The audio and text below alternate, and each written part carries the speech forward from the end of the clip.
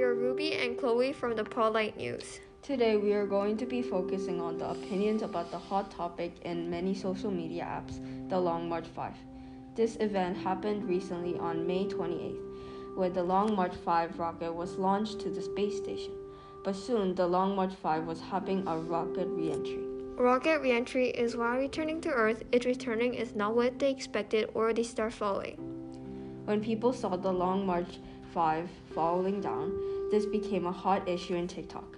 Even though people didn't know where it would be falling down, people shared many videos of them saying we're going to die or perish and some goodbye messages. On Twitter, there were different opinions about the Long March 5.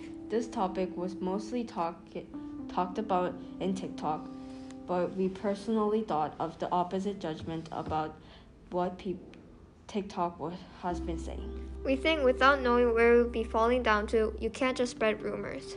This was the Podlight News. Thank you for listening.